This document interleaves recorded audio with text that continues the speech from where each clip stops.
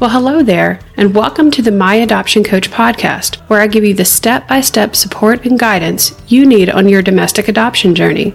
My name is Amanda, and I'm an adoptive mom of two on a mission to make your adoption easier, faster, and more affordable, because no one should walk the domestic adoption journey alone.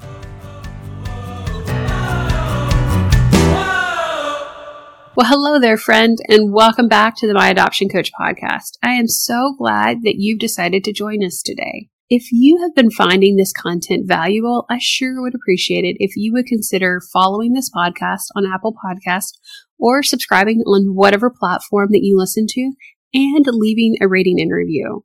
That sure does help me understand what type of content you're finding value in so that I can make sure and continue to produce more content that will make your adoption easier, faster, and more affordable. Today, I'm sharing 5 ways you can fund your adoption so that you can reach your goals of becoming an adoptive family. So grab a pad and paper or open the Notes app on your phone, because I know you're not going to want to miss a minute of this, and you're going to find so much value in all of the tips that I'm going to be sharing today. First, before we dive into the 5 different ways you can fund your adoption, let's take just a minute to talk about what an adoption financial plan is. I know that might sound a little scary, or you might be thinking, wait a minute, what are you doing talking to me about financial planning when this is an adoption video, how to fund your adoption? I'm going to get really frank with you for just a second, friend. It is really scary to figure out how to fund your adoption, right?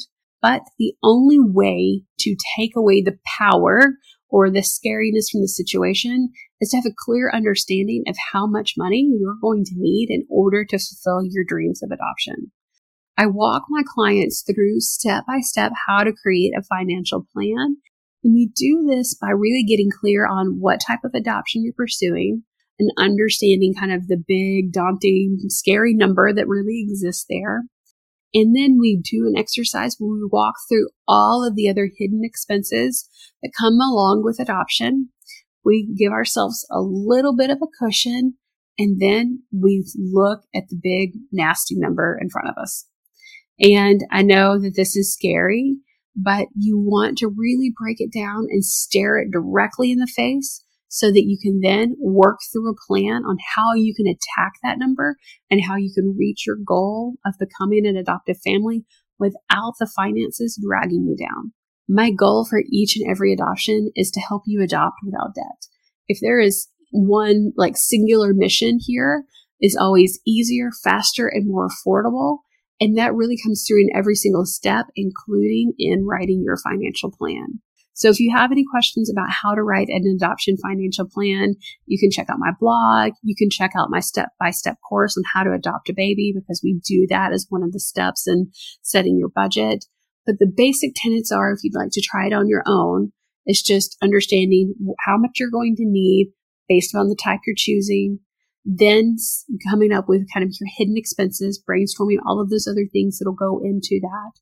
And then seeing your big, scary number at the other end, and then choosing some of the strategies that we're going to review in the next section here in our conversation today to help you reach your goal. And then it's just about eating the elephant one bite at a time, setting out where you need to go and putting your strategies to use on how we're going to get there. So let's dive into those 5 different ways that you can fund your adoption. Now, understanding how you can apply that back to your adoption financial plan to really take the number down into a much less scary, much more friendly place. Okay, so the 5 ways that you can fund your adoption. I'll give you an overview, and then we'll go through each of them a little bit more in detail. Now, let's dive into the 5 different ways that you can fund your adoption. The first are savings. I know it's a little obvious, but hang in there with me, friend. The second are fundraisers. The third are grants. The 4th are loans, and the 5th are tax credits. Okay, so let's go all the way back to the top, and let's start talking about savings first. So if you haven't checked out my blog, I have several resources over on the blog that talk about savings. I also have other podcast episodes where I talk about savings in general as well, and different types and ways to grow your savings. But I'll give you an overview from a savings perspective. So savings, it's all about, one, I encourage you not to drain your savings because you are going to have a child to parent at the other end. of this journey, and children do require money, and quite a lot of it sometimes. So you want to make sure that you're protecting what you need to from a savings perspective. But then next, it comes down to creative ways that you can save money every single day within your budget, within your monthly expenses, and potentially even ways to make more money from a salary or a paycheck perspective every week so that you can grow your savings. Again, I have tons of different tips. I'll give you a few highlights as it relates to this in particular. So the first highlight would be on cutting your monthly expenses. One of my most favorite things to do, even to this day when we're saving for something as a family, is to do a no spend challenge. My friend Jen Smith of Frugal Friends podcast has an amazing resource. She has a couple of books on Amazon, but she walks you through a no spend challenge, basically where you cut out all excess spending in your budget in order to dedicate it to, spending based upon your values. Obviously, adoption would be a great value-based spending, focus for you. So no spend challenges is a great way. The next is reducing your reoccurring monthly bills. So what can you do to reduce your phone bill, your cable bill, your gas bill, being more conscious of your, electricity consumption, things of that nature, in order to reduce your reoccurring monthly expenses to have more money to go into savings. The next would be being creative about the different ways that you can make more money on a monthly basis. Can you have a garage sale? Can you have, goodness, I just went blank, of course, when I'm recording this. I always let you guys into the raw, real me. This is it. But can you come up with creative ways to find more money? Can you become an Uber driver? Can you deliver groceries? Are there other ways that you can make money in your spare free time that will help you towards your adoption? Next, moving into fundraisers. I like to divide fundraisers into two camps, into a give-get fundraiser and into a direct appeal fundraiser. When it comes to a give-get fundraiser, this is your basic fundraiser, like I'm going to give you something and I'm going to get something. So it's a bake sale. I'm going to give you $5 and I'm going to get a muffin, right? So that type of exchange is a give-get fundraiser. And there are about, 500,000 of those out there when it comes to adoption. I have tons of old blog posts on my website, myadoptioncoach.com/blog. You can look there for tons of different ideas on fundraisers.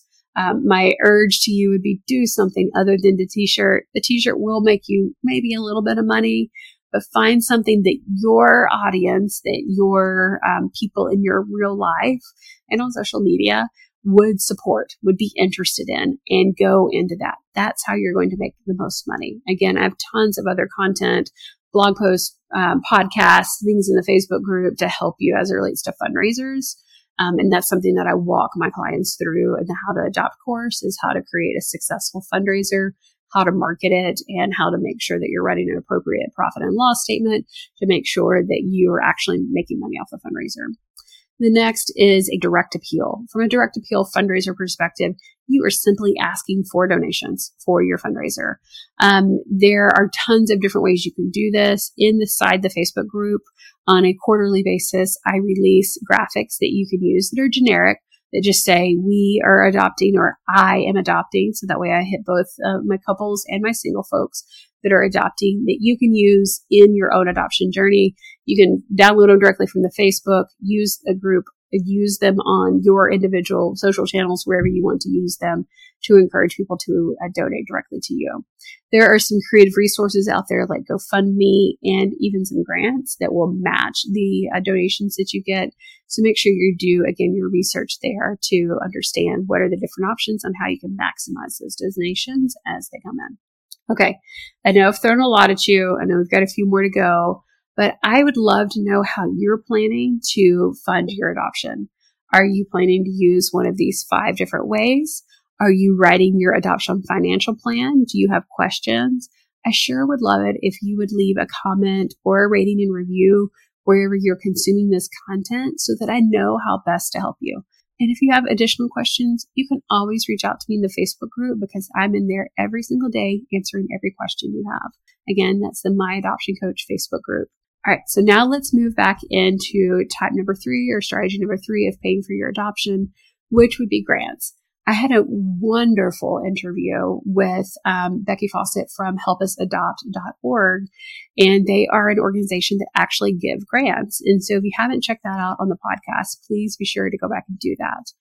But when it comes to grants, it's really important that you ensure that you align from a values and criteria perspective with the grant organization that you're pursuing, and that you have a clear understanding of their requirements to make sure you meet them. You don't want to be off cycle from a timing perspective and waste all of your time in preparing an application for them. If they request someone to be at a certain stage in their adoption by a certain time frame and you're not going to be there, then you've just really wasted your time in preparing. Or even worse, some organizations require you to pay to potentially be a grant recipient, and you don't want to waste your money in that effort as well.